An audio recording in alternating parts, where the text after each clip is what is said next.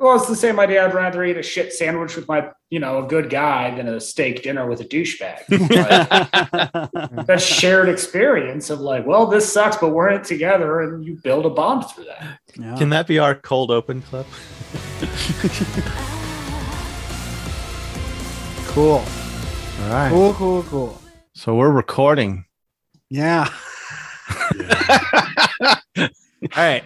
Welcome everyone to Pen Pals, Darling in the Franks, and this is episode Ocho. ESPN 8, the Ocho. I'm Alex. Hey, this is Brian. Hey, I'm Ben. And today we have our first return guest from only FLCL season. We got Bob in the house. Hey guys. Goody cootie. And you're out in Colorado, right? Yeah. Okay, so you were just telling me before these other yokels got on the line that you have D&D bars in your town, multiple D&D bars. We had two. We had one in Denver called the Great Hall of Abraxas. He's a cop whose beat spans 2 galaxies. Abraxas. Great movie, Jesse Ventura. And that was cool. I've had several gnarly meat hangovers from there. And then there was another one up in Fort Collins, but they both closed during the pandemic times. Right, that makes sense. What makes them a D&D bar? What does that mean? Well, the mead helps. Generally, the bartenders kind of get a bit, red and festy with how they dress up. And they have D&D and Magic the Gathering and board game nights. We still have one board game bar left. Cool. And a Japanese arcade bar. So we're doing all right. That's awesome. Super jealous. Do you just go and pay for drinks and play on machines, or do you have to pay for the machine play as well? They've got free play nights. And if anyone is interested, the place is called Akihabara Arcade and Bar. It's over in Westminster. Okay. Oh, yeah. Isn't that a district in Tokyo? Mm-hmm. Yeah, Electric Town. Mm-hmm. Yeah. So they've got some Japanese arcade machines. They got plenty of drinks, decent selection of Japanese beer and whiskey, as well as sake, and snacks and munchies. You get your ramens and your whatever snacks, and but they got weird arcade games. One of them that's like kind of a beat game, but you shoot bubbles. So it's got like a little plastic gun that you shoot bubbles to the beat. That's awesome. Okay, well, if Denver, Colorado gets an influx of people moving there, we'll get you some sort of fee. No, there's already enough of us out here. It's so busy. Yeah, I imagine. Clear air brings a lot of people there. No, not so clear anymore. It's been smoky. Oh, right. I guess everybody's being affected by the fires.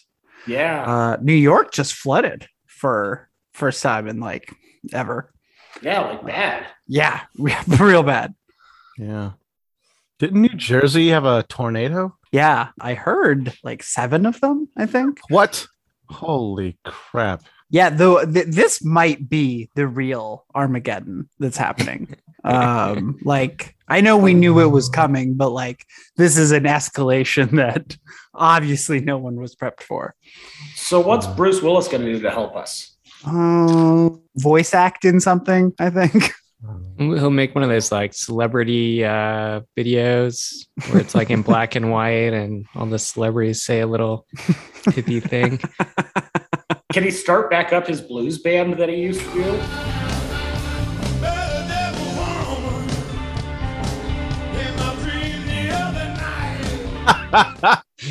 No, we need let's find a clip of that.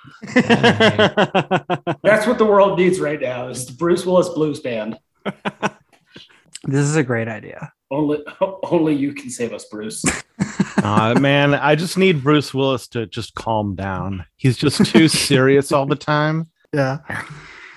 Okay, so we're here to watch this show. Mhm. Oh, does anybody have any big news this week? Anything that was really uplifting or cool to share to combat all of this catastrophe happening in the world? Well, I mean, this is kind of a non-news, but I was hoping actually to be at Dragon Con and do kind of like a live from Dragon Con thing, because that was this weekend. But because I was feeling kind of under the weather, it was just like, yeah, I don't want to like risk it and give a bunch of people whatever I have. Like, even if it's not COVID, just like getting sick right now, you're just like worried that it is. And so like every cold, Yep. like a mini panic attack. Yeah. I saved my wife's life last night. What? No, that's an exaggeration. Well, okay. She got our attention. She went out on the back patio, and then I heard her screaming. This is like late at night. And she came inside and was like, I just ran into a giant spider web. And she's trying to get the webs off her. And I'm looking at her, and there's this big fucking spider in her hair. It's like the size of an Oreo cookie. Jeez. And the last time I saw a spider that big, I punched it through the wall. And I was like, I thought, no, I'm not going to smack it. So I tried to swat it down, and she just thought I was trying to get webs off of her hair. And I swatted it down, and it landed on her shirt. But then she started turning, and I screamed, no, because I didn't want to lose sight of it in case it crawled somewhere secret. And I swatted it again. And when I stomped on it, I was barefoot. She started to realize what was happening and started running away. And I was going after her, and I slipped. And I created 3 puddles of spider guts on the ground, just to give you an idea of how big and fat. Meaty. Yeah, it was probably big because it ate someone else's wife. Oh my gosh. You had a spider that's as gooey as the Klaxosaur we're about to see. Yes, it was a Gutenberg class spider. Okay. I did write a last time on. All right. So we can do that. And then we can do, man, we need more segments. I mean, I don't want to overcrowd the show, but we need segments. I just think they're fun. Have you guys ever listened to this podcast, The Rewatchables? No.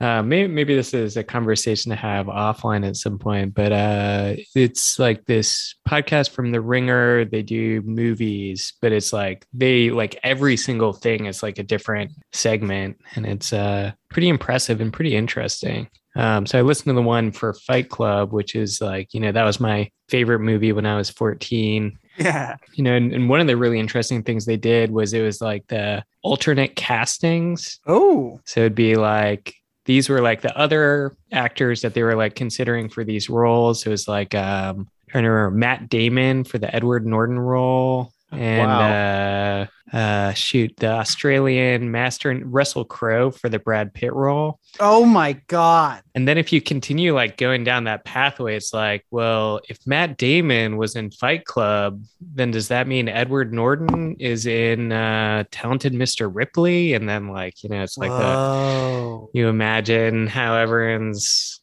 careers would have gone. So Matt Damon would have played the Hulk at one point? Yeah, Matt Damon Hulk. So do you recall who they would have replaced, like Helena Bonham Carter or Meatloaf? No, Meatloaf was tier 1 casting. That was it. That was a must-have. I think they considered Reese Witherspoon. She was kind of like a rising star at that time. And Julia Louis-Dreyfus, supposedly. Oh, yeah. There was someone who they were going to go with. I forget if it was one of those two. And then like Edward Norton nixed it. And I think one person they were considering too was what's her name from Hole, who I think Edward Norton was dating at the time. Oh my gosh. From Hole? Are you talking about Courtney Love? Yeah, Courtney Love. And then I think they were just like, this is too weird. We're married in real life. Wow. Wait, Courtney Love was married to Edward Norton? Not married, but dating maybe? Wow. This is amazing. This is a revelation to me. You're talking about the band Hole, not the movie and book Holes. No Shia LaBeouf in here. I got really confused for a second because I didn't realize we were going from movies over to music. Speaking of music, what about Alex's favorite actor, Jared Leto? Would they have recast him too? Yeah, I don't think they talked about that. I didn't even realize that was him in that role until this podcast. It's his greatest role because he gets his face destroyed. We can cut literally all of this. But, No, this is gold. This stays. All right. I'm sorry, audience, but this was a beautiful experience for me. But I do think it's like, yeah, maybe something could be good inspiration for segments and stuff like that. That's a great idea. I really like the idea of what if you replace 02 with Love Me Invader Girl? What changes? What doesn't change? I love it. And then if 02 was in Lum and she's just like sexually harassing everyone. Yeah. It like is no longer a comedy. No. Oh my gosh, you could totally change the tone of something by changing one character. Oh man. That's awesome. Let's do it. Last time on Swimming with Parasites, our pilots took a much-needed break at a beautiful beach bordering broken-down buildings reclaimed by our botanical buddies. Futoshi, Zorome, and Goro bonded over oogling the girls, while Miku, Kokoro, and Ichigo bonded over swimming and volleyball. Mitsuru vexed Ikuno over her outsider tendencies, showing no self-awareness at all. Dr. Franks finally took a visible role, giving Hiro some cryptic advice about 02 and their newly strengthened emotional relationship. Finding a break in the cliffside, Mitsuru led the squad through a yonic passage to find a mysterious ghost town, complete with a twin to their own home, Mistletoe. Kokoro found a book with some funny ideas of how humans are made. 02 bullied Ichigo, who almost spilled the beans about her kiss with Hiro, and the gang returned to the beach for a feast and a little more ogling. 02 spent as much time as she could in the ocean, and Ichigo almost confessed her feelings beyond friendship to Hiro, but the heartfelt conversation was cut short when shooting stars cut the darkness from the sky. Will the team's solidarity last? Will Ichigo ever get to finish an admission? Did Dr. Franks know the meteor shower would happen that night? Let's find out. This is episode 8. Correct. All right. 3, 2, 1, play. Is this the first time we've had like hip hop action music? Yeah. This is such a weird music track. Yeah. Yeah, I have seen this in the subtitle. The noises that those kids make is so weird. What noise is it? When Zorome and Futoshi are like, oh! Zorome, No, that's a perfectly normal sound. It's normally means man. darling? We have a problem, 02! You're being exposed! Don't tell her, dumbass!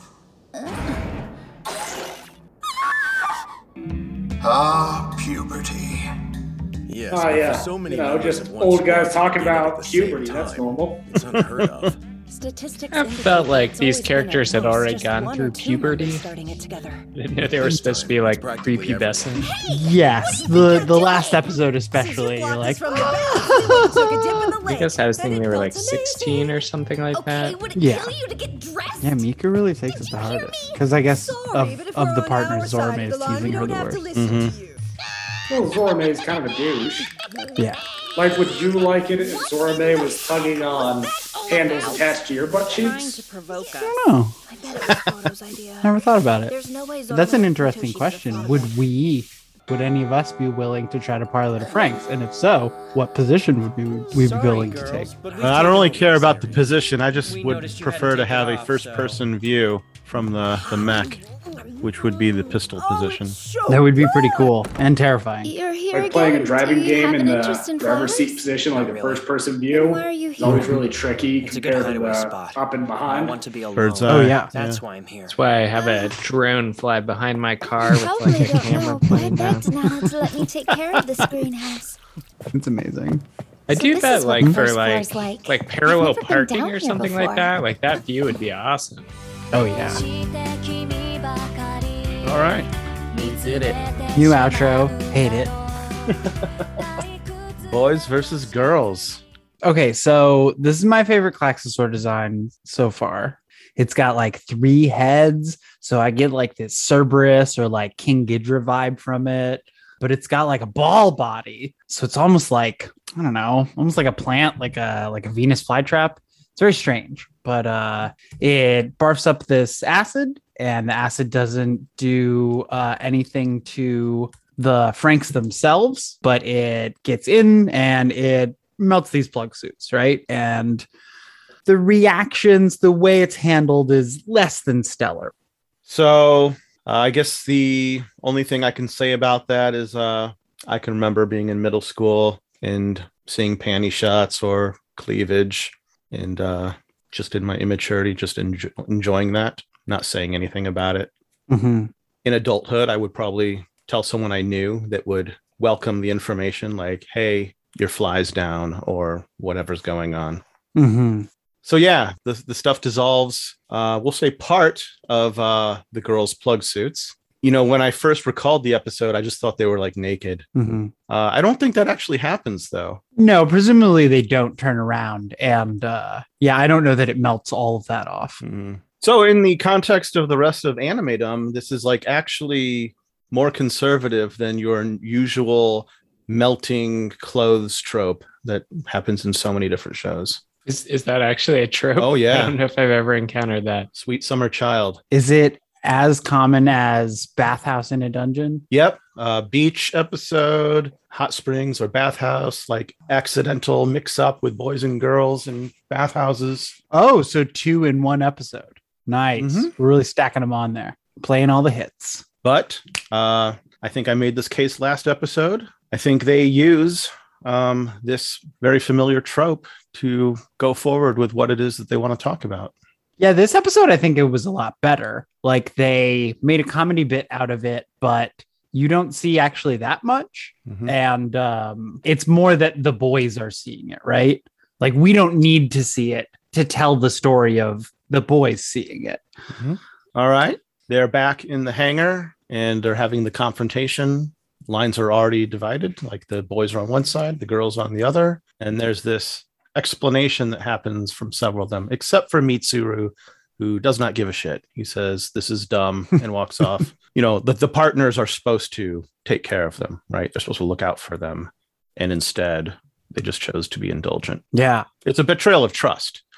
So here's one of the things that's different about Darling in the Franxx versus a lot of other ecchi anime. We get these boys giving their defenses, rather. Like Goro is like trying to appeal to logic. He's like, we didn't really even see that much. It's missing the point.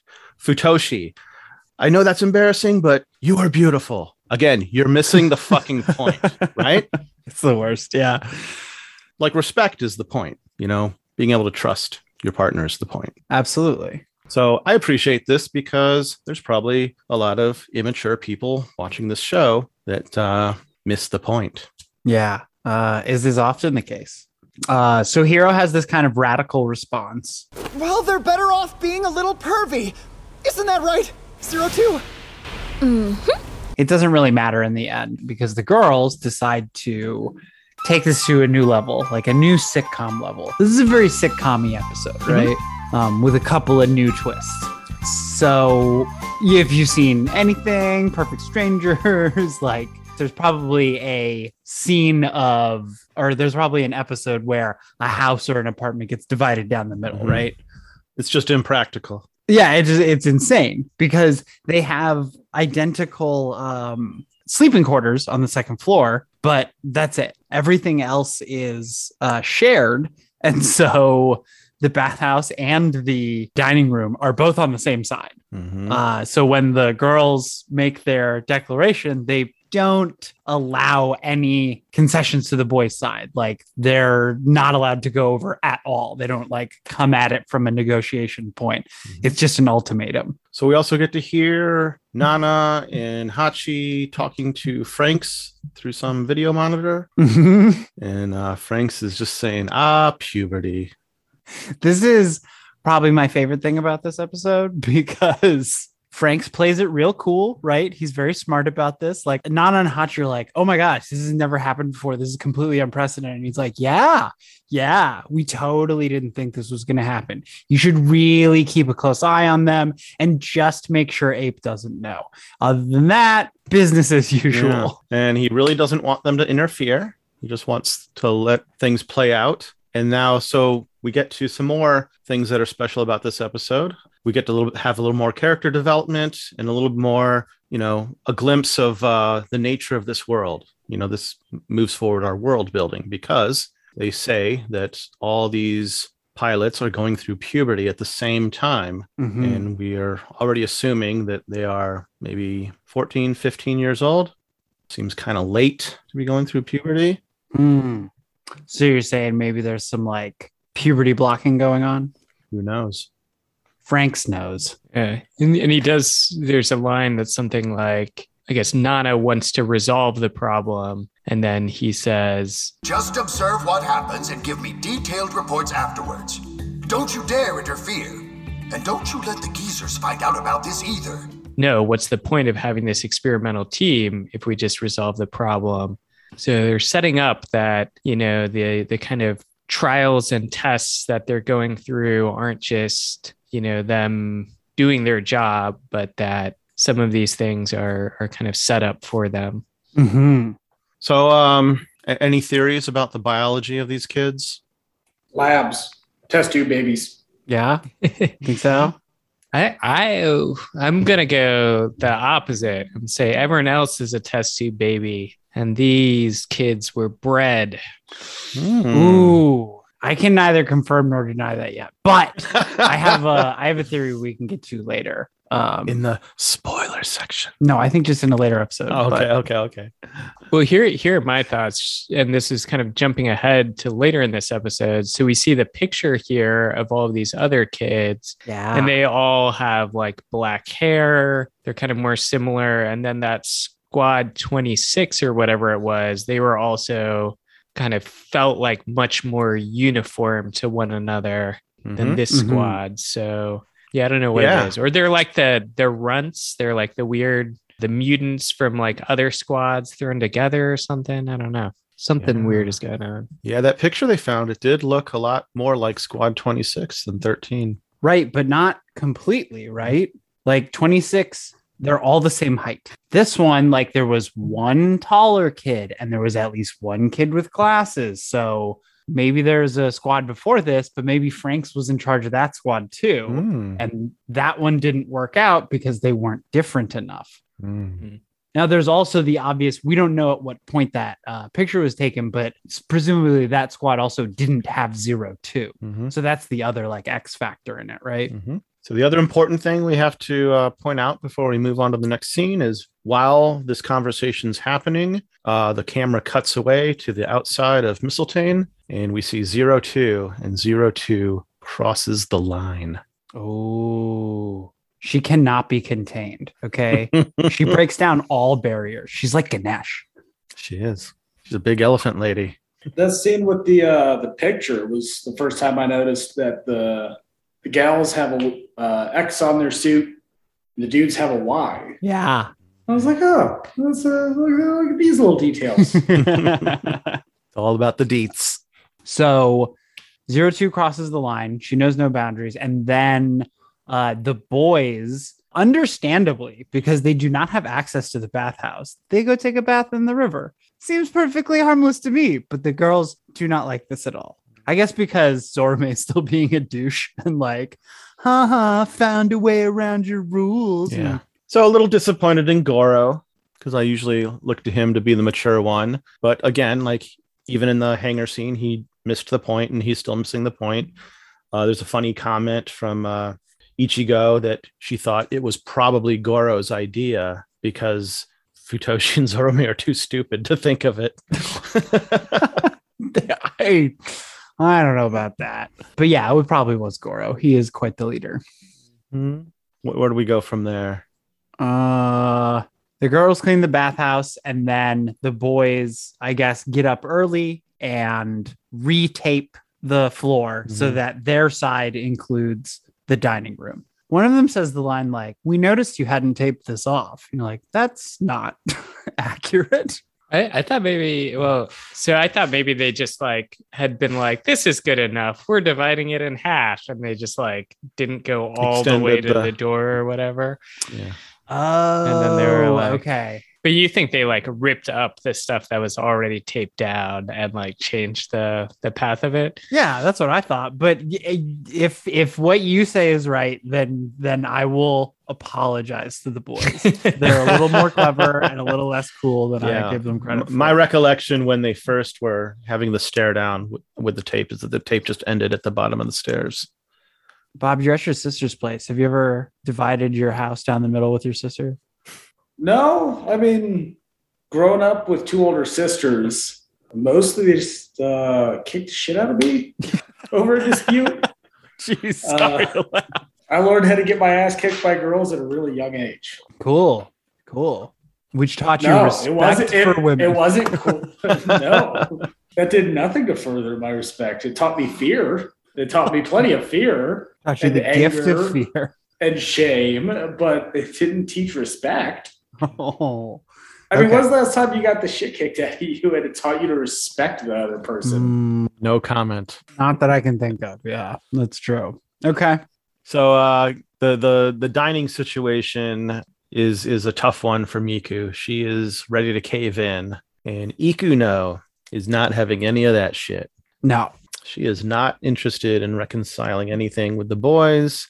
And then I guess it's maybe Ikuno and Ichigo that go on recon and find supplies like sacks and cans and boxes of things. Yeah. And that's when they go down to the first floor and they find the taped off room. Yes. And they've never seen that shit. Which also seems like a Frank's move, right? Mm-hmm. It's like, caution, don't go in here. No one's actually going to stop you, though. Also, it's just kind of weird, though. It's like you don't explore the house that you're living in and find that until now. Yeah, I wonder how long they've been there. Not that long, I don't think. I mean, they arrive and they're first getting set up for that welcoming ceremony, right?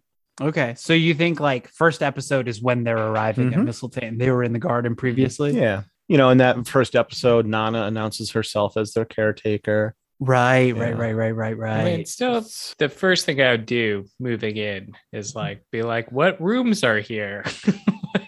like there could be like a gym in the basement or something. Yeah, I don't know if it's like summer camp though. I feel like it's run like a military base. I think their schedules are pretty tight. Okay.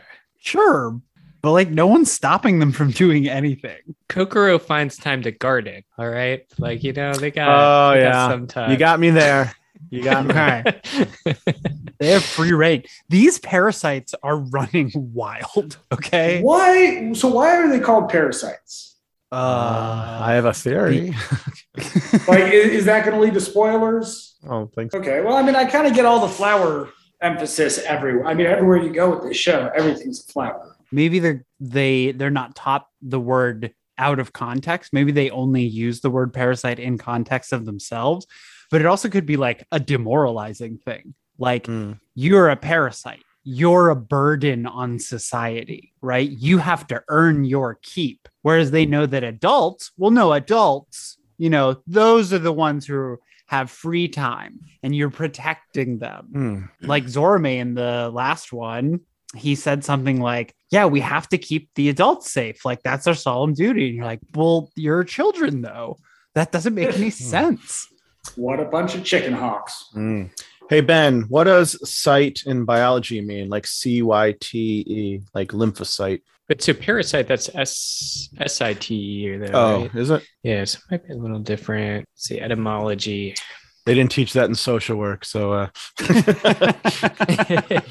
they did teach you parasitic relationships though, right? And codependency, all that stuff. So it comes from Greek, parasitos, eating at another's table. Ooh. From para, alongside, and cetos, food in Greek. That's awesome. That might not be interesting to anyone who hasn't seen past this, but that seems pretty interesting to me. Well, it should be awesome or interesting to us now because the ultimate parasite, according to Mitsuru, is the one who eats at the other's table. Yeah. I think I'm out of order here. the girls, you need a united front, right? Because the boys are 5 and they're only 4. Mm-hmm. So to win this war, they're going to need 02's help. Mm-hmm. So they ask her to do them a solid and fight against the boys with them and, really gender solidarity. Mm-hmm. And instead, she plays the agent of chaos and sets them up for kind of an evening of the score, but something that upsets both sides. Yeah, well, I think we've gone too far, though. Hmm? Like, we've missed a pretty big scene because you're setting us up for the bathhouse thing, right? Mm-hmm. Okay, so. Oh, we missed Kokoro and Mitsuru. Yeah, let's talk about that. Well, just backing up a little bit more. So the girls, they went on recon to get the supplies. They found the thing. Ikuno voices that she doesn't care if this, separation doesn't ever get resolved, which is a little bit telling. And then she gets licked, and 02 says someone has a secret. A pop secret. We cut to the arboretum or the greenhouse, whatever that thing is. Mm-hmm. And we have the Kokoro Mitsuru scene. You've got that Kokoro wants to nurture something, which is very interesting. And Mitsuru is too cool for school. What I thought was interesting about this was that they're both hiding something. He quickly pockets his meds. Oh, I didn't even notice that. Yeah, she comes in and he's real quick about that. And then after they have their talk about the language of flowers, she drops the Your First Baby book. And she's super embarrassed. And Mitsuru is like, I don't care. But she's excited about how bold Mitsuru is about just doing his own thing. And there's probably something that she would like to be bold about that would be her own thing. But if we're good for this, I can give us a little bit of a rundown on the language of flowers that has not been spelled out, probably never will be in the show. Sure. Okay, so each of our Franks are named after a flower. Ooh. So Strelitzia is the bird of paradise and symbolizes faithfulness. Delphinium. And sorry, can you, because I don't remember them, can you say who pilots? Sure. So Strelitzia is hero and 02. Wait, can we make a game of this? Oh, okay. Well, if I think I gave away the first one. So Strelitzia. That's okay. Bird of paradise symbolizes faithfulness. So that seems relevant for hero and 02. And then we have a Franks that is named after a flower that is symbolic of having an open heart. And that is Delphinium. Oh, I thought we were going to let Bob guess. No, I thought he was guessing the pilots. Oh, I'm really bad with Japanese names. Well, okay. Well, so that one, I'm going to say Kokoro and Futoshi. It's open heart. All right. Well, I'm not going to reveal it yet, but the next one is a flower that symbolizes humility and neatness. That seems like Goro and Ichigo. Okay. And there's another one that symbolizes affection and playfulness. That's Zorome and what's her face? Okay. Miku. Yeah. Miku. All right. The last one, this will be pretty obvious. It is a spider plant related to lilies. And the Japanese word for lily is yuri, which is also the name for the lesbian genre in manga and anime. I think it also means ghost, maybe. Okay. Yuri? But one of the pilots of this particular Franks has a lily bookmark, and the book cover that she carries around has lilies all over it. Interesting. Okay. Ikuno and Mitsuru. Good. Did he get the first two right? No. But I mean, just to give a little bit more explanation that will make hopefully more sense. So I just happen to have a friend who is a kitchen witch, for anyone who knows what that means. And she gave me some more insight about sort of the pagan traditions about the meaning of certain flowers. So in addition to faithfulness, like a Strelitzia is also symbolic of anticipation. Fun fact, it relies on birds, not insects, for pollination. Whoa. And although it's not pointed out, there are Strelitzias in the greenhouse where Kokoro is working. And then Delphinium, which is a symbol of an open heart, going further into like Wiccan traditions. Delphinium also means open to new experiences and a general sense of overall positivity. Delphiniums are traditionally given to someone who may be feeling down in life. and is meant to be a gesture of encouraging them to broaden their horizons, try out new experiences. Chlorophytum, the spider plant thing, it's sometimes called the single mother. And contrary to what you might assume about that, it's not about traditional, like wanting to have a baby. It's like a reproductive imperative, like meaning, I don't know, different types of like sharing and outgrowth. So I don't know if maybe it just doesn't translate very well, but the idea behind it is always do what you do with care. Any work done with care becomes interesting. The divine is in things also, and that is why they must be treated with care. We must take care of them, not because we are attached to them, but because these things too manifest something of the divine consciousness. The rest of these are not as long. Argentia, this would be Zorome and Miku. It's named after like the sort of flamboyant cone on a rooster's head, symbolizes humor, warmth, silliness. Fun fact, they were used in African crops to control the spread of pestilence that could destroy, quote unquote, a plantation. Genista is known for being able to grow in a forsaken and stony terrain, symbolizes strength and virtue, has no fragrant nectar, but was one of the first medicinal flowers in apothecary homeopathy, sometimes added to beer to increase its intoxication. Ooh, beer flowers. So a lot there. But I thought that the chlorophytum thing was the most interesting out of all of that. Thank you. Chlorophytum, is that the green one? No, chlorophytum is the purple one with like sort of a skirt thing. Ikuno and Mitsuru. Okay, cool. That's awesome. Yeah. So that's the language of flowers. Okay. So Mitsuru and Kokoro had their encounter. Then is when the girls negotiate with 02, and 02, instead of fighting alongside them, kind of sets up another sitcom moment where she says, oh, the girl said you could use the bath to the boys. And the boys were like, that's great. But instead, she made sure that they both went to the bath at the same time. And when they're distracted, she also steals all of their clothes and runs away with them.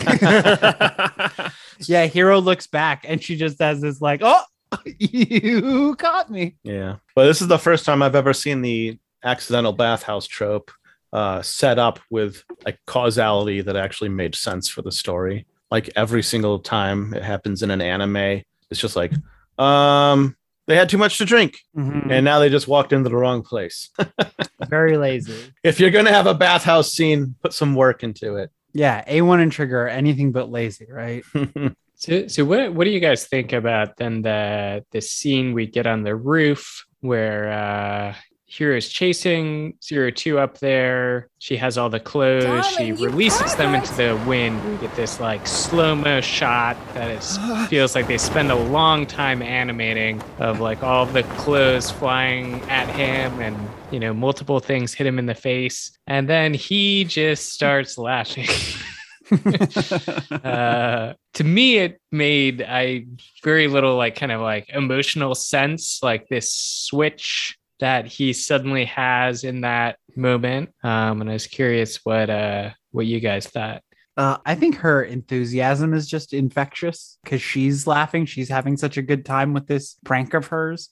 Although the prank just does amount to like scattering everyone's clothing, which is just kind of a dick move in the end. So I would guess this is symbolic of like letting go. So in the episode, there's grudges, there's like failures of maturity, and at some point you have to let it go in order to move forward. And based on what 02 tells the girls about why they need to move forward, because they're all going to die. If you have something you want to say, you better spit it out while you can. Sooner or later, you're all going to die. It's a Mono no Aware thing, which is usually symbolized by the cherry blossoms, which is like pink snow during its week of blossoming. But in this case, we don't get cherry blossoms. We get all of their clothes. That's what's flying through the air. And that's Hiro's Mono no Aware moment. He's like, life's short. We're going to let this go. We're going to try to enjoy the moment. And look how beautiful this is. I love her standing on the roof at sunset. The whole sky is like a golden, and the clothes are just flying through the air. Mm-hmm. Now, I totally remember what Mono no Aware means, but like for anyone who's listening that might not know what that means, could you summarize it? The rough translation is the ephemera of things. It speaks to like the impermanence of everything. Like the relationships that you have right now, they're only here for a short time. Whatever comfort or joy you're experiencing right now is only here for a short time. Your life that you have is only here for a short time. Humanity is only here for a short time. Our solar system is only here for a short time. Enjoy the moment. Because the cherry blossoms are only here for a short time. Enjoy that week of beauty. And the idea there is like, let that be enough. Like in your short life, let this 1 week of beauty be enough reason to exist. Or this one moment of underwear flying through the sky. Would you call that the cherry blossoms? Yes. Winner. Yeah. But you know what, man? Like this scene, it like quickly takes a strange turn for me. I don't know if I'm the only one that felt this. Like Zero Two, she's got a lot of great lines in this moment. Like when she first confronts Hero in the atrium, he's like, "We're fighting. Come at me with all you've got." It's just like she is so into this moment. Like she's enjoying it so much. And then like after the whole prank is over and she's just like, ta-da. And she's like talking to Hero up there on the roof. He's like, "Did you like it? Do you have fun? Like, do I seem more human to you now?" I'm like, oh, fuck. I love Zero Two, man. But she's got some struggles. Yeah. And then he doesn't get a chance to say anything. She asks that question and does this inhuman acrobatic feat. It's not really a backflip. She just falls backwards, but then just does all this. She does the Invader Girl Lum down the side of the building. Yeah. But you know, like later when Hero's talking to the guys in the dorm and Mitsuru says something, Zero Two is not a normal, like she's this exceptional being. He's like, no. It's like, she's a normal girl. That's a complicated relationship they have. Yeah. And it's another kind of like suicide imagery thing that we have with Zero Two that we had. It was like her up on a height when she kind of jumped out onto that ledge. There she was even more nihilistic, maybe just being like, yeah, we're all going to die. So yeah, what's a little risk? Yeah. Well, I will say like at this point in the story, I wish Zero Two was able to see herself through Hero's eyes, because like in the case of Mitsuru, when he sees Zero Two, he sees like the power and the ability, and like Ikuno sees the person with horns and Klaxosaur blood, but like Hero does not see any of that. Like he sees this person who is hurt, that takes the physical damage when they're in combat. Like he sees the normal girl. Zero Two is a normal girl. I can't remember how he put it exactly. Like he wants to get to know her better so that he can take care of her better. And I got to say, you know, there's a dictionary definition of love, and it is a willed commitment to another person's well-being despite how you feel about them. And there's a lot of challenges in that for us. But what I think is the most difficult is another person's well-being, because everyone's different. Like you have to get to know the person to know what is their well-being. And I thought this part was brilliant because like, this is what they resolve. They want to get to know each other better, to be able to take care of each other better. And I do not see this in a lot of anime. Do you think that because Hero has taken physical harm as a part of the piloting process with Zero Two, that's a part of why he's got a deeper relationship with Zero Two than most Pistols and Stamens have? Because he's having to share the pain. He got infected by her. Yeah, that's true. He got the clacks. Yeah. He's part clacks now. No, Bob, I'll back you up. I'll say that shared experiences go much further than common interests in building attachment. Brilliant. I hadn't thought about the parallel between Hero's experience and the Pistols experience. Like he's the only Stamen right now that has felt physical harm from piloting a Franks. It's not exactly the same. He didn't feel what the Franks was feeling, but he felt like, you know, he felt as much as he could. He went through an underworld, a death experience. Mitsuru also got beat up when he was piloting with Zero Two, right? Yeah, and he pulled away from that. Like he took that experience of like, oh shit, this is something I don't want at all. Was Mitsuru that aloof before that incident? Has that always been his character, or is that something that he's leaned into since he started taking the pills and keeping his secrets? I thought he was standoffish in the first episode, but I don't know if he was more standoffish now. And now to come to think of it, I don't know the answer, but that is a good question. I assumed he had been taking the pills the whole time, but that makes sense that he would have started taking them after his experience piloting with 02.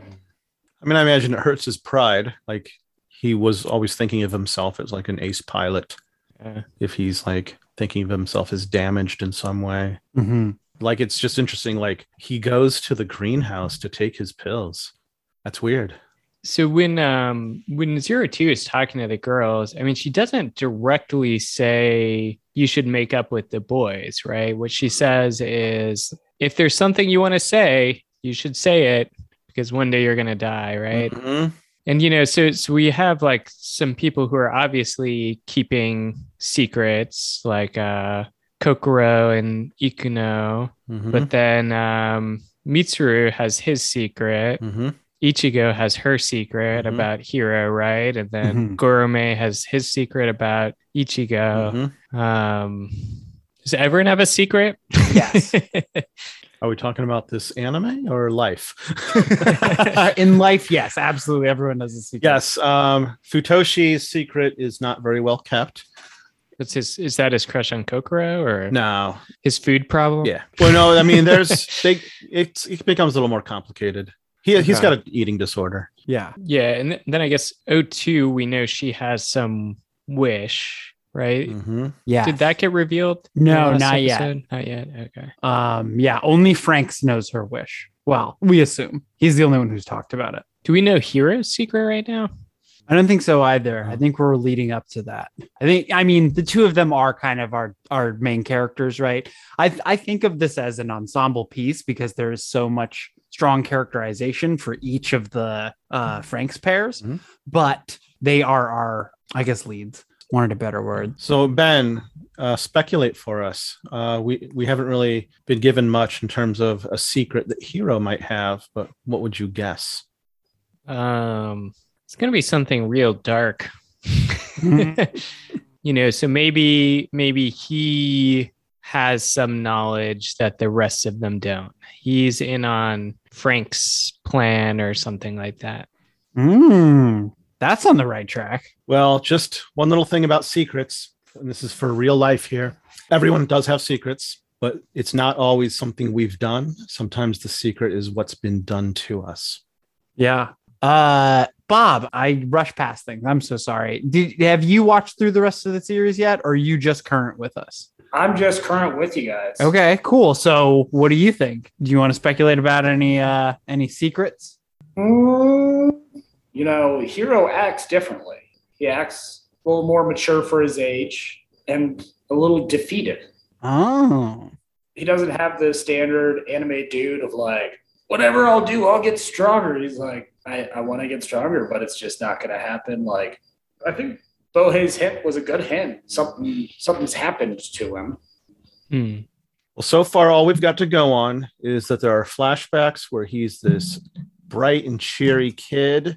And then in episode 1, we see some kind of failure happening. And then later, like episode 3 or 4, Mitsuru saying he's not the same Hiro we used to know. And the assumption would be because of whatever happened with him and Naomi not being able to connect and pilot.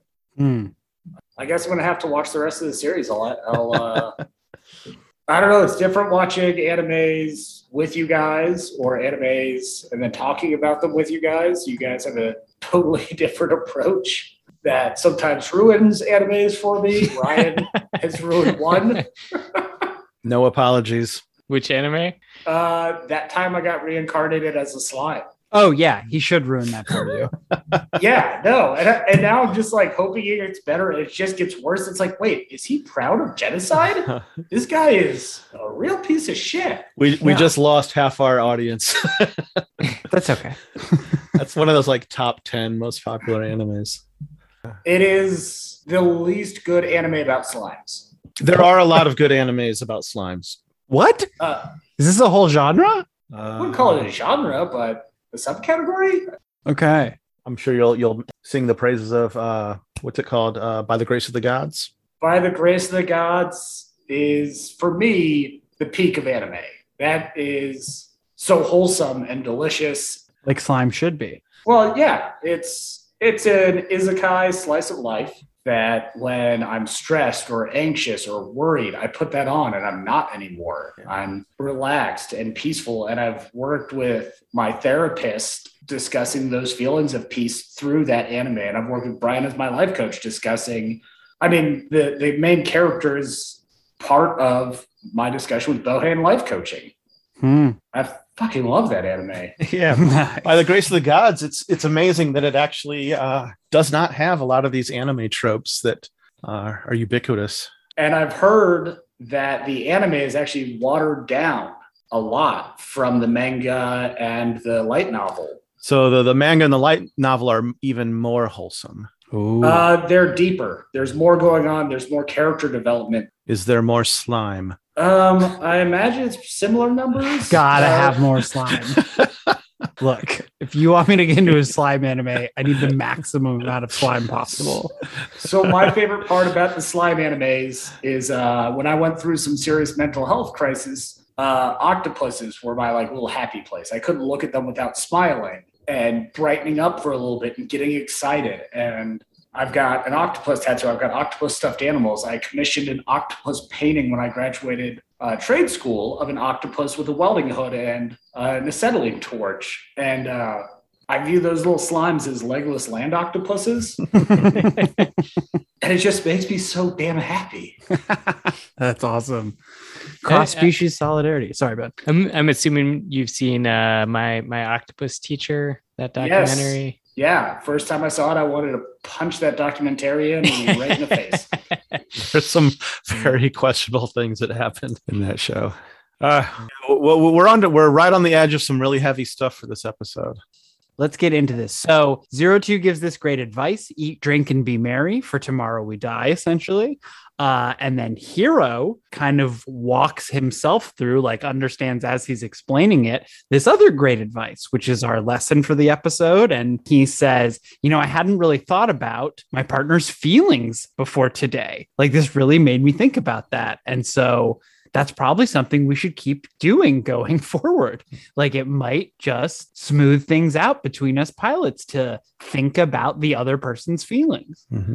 And he gets a little bit of pushback, but at the end of the scene, everyone agrees with him. They're like, yeah, that's probably the right move. So I'm going to defend Miku a bit here, because I know that when this episode aired, she was kind of branded as the mega bitch, because everyone's having their openness, feelings, and kumbaya and forgiveness. And she doubles down. She's like, no, fuck all that shit.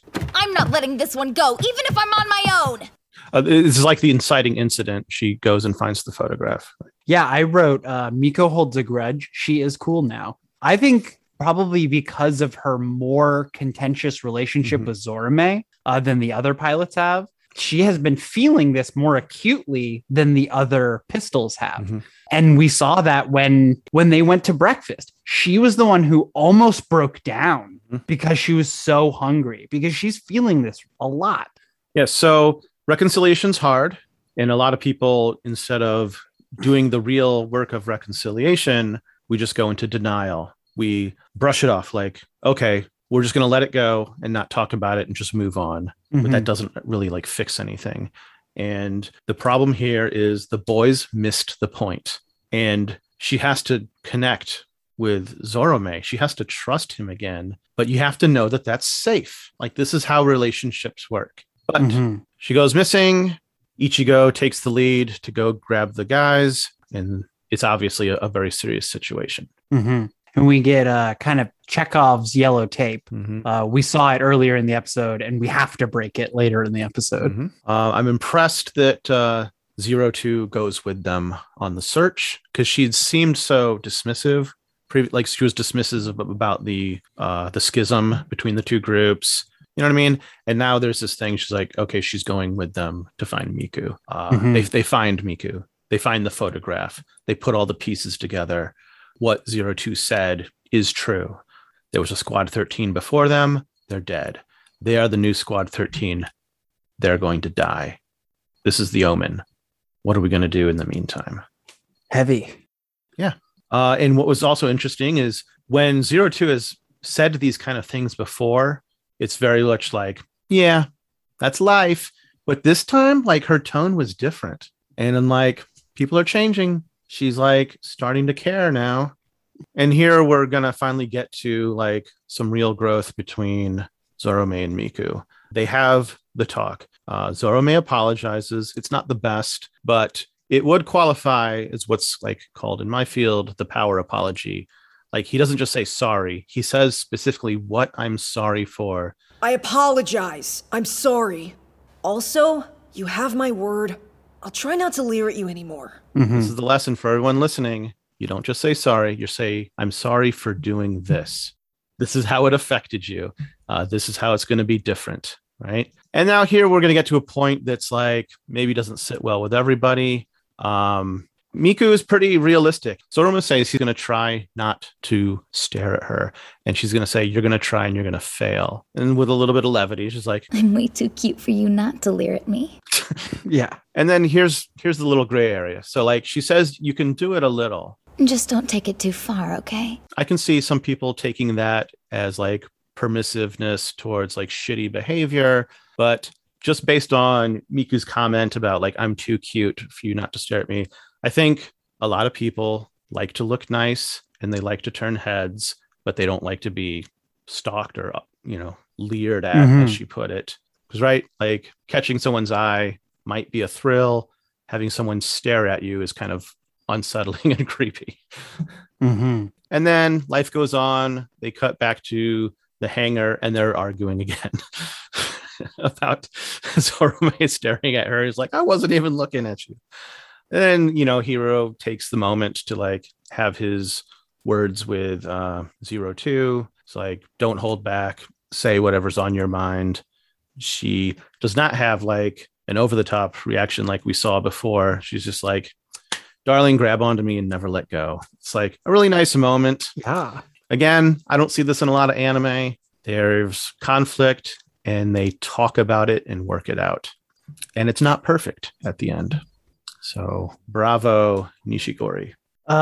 So it focuses on Zorome's apology, but I think each of the guys made an apology to their partners. That's right. But Futoshi is still just like way over the top on his hands and knees, like begging her forgiveness. And you're like, it's okay, man. You can stand while you do it. Yeah, just my only thought about that is, a power apology is great. Again, just like staring, don't go too far, because if you go too far, that's called playing the victim. And that is a great disservice to the person you've wronged, because now you've made your emotions their responsibility. And it's fucked up. You're saying if you apologize too hard, then it's like you're like putting it on them for making you feel so apologetic. So if I go over to your place and break your coffee pot or whatever, and like I apologize, and then I just start lowering myself too much, I'm making too much of like a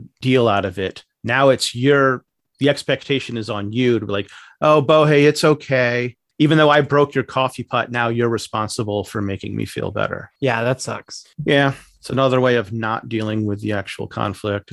It's again missing the point.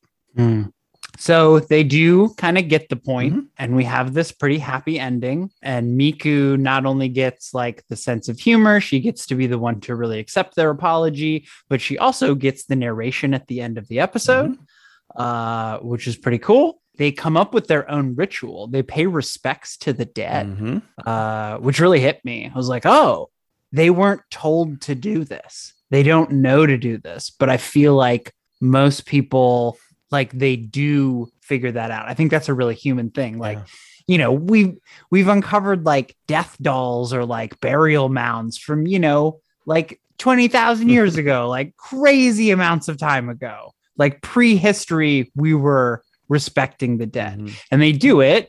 And by tying it back to the language of flowers metaphor that we have for this episode, right? And they leave, was it lavender? Lilacs. Was it lilacs? Okay. Which represented friendship, youth, and fond memories. Aw. Yeah. So it's as nice of an ending of an episode as we've gotten. So we did cover some heavy stuff and just a little bit more levity to make this a little more of a positive ending. The apologies that happened between, or rather maybe the non-apologies that happened between Ikuno and Mitsuru. Like when everyone's doing their apologies, they both look at each other and shrug, like whatever. He's like, I didn't look at you. And she's like, yep. He's like, yeah, I know you weren't looking at me. They at least connect on something. They do act like siblings who don't like each other.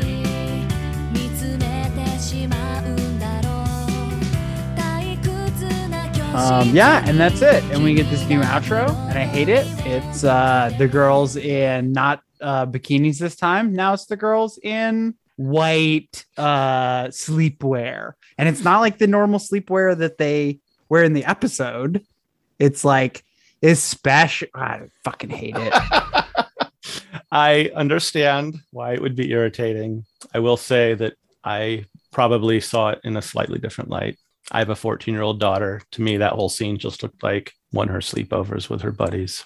Maybe just the way my mental filters are calibrated now, it just looked like a sleepover. And again, it is one-sided.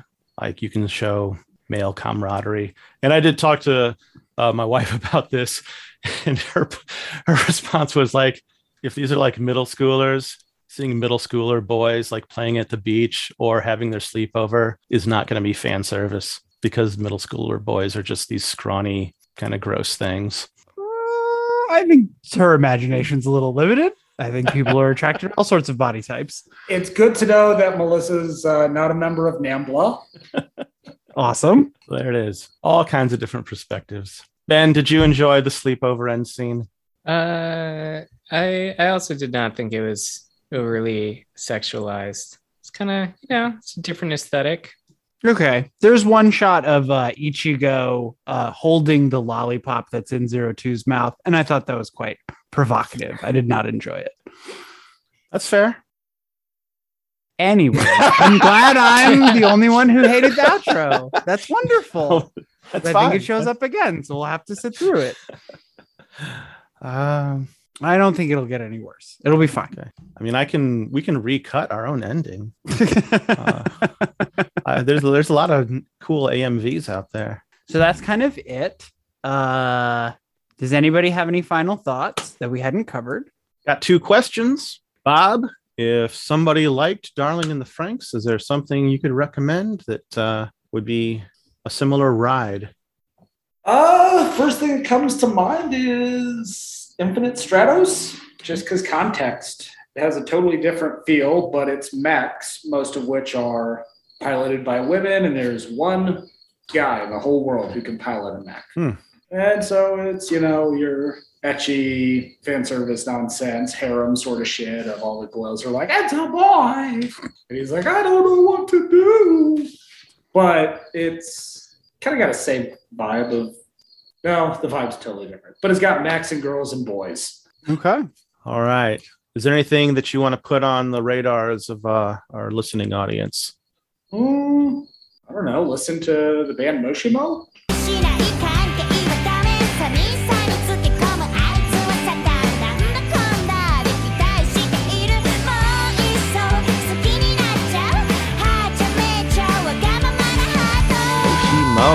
They're real goddamn good. Cool. It's J-Rock.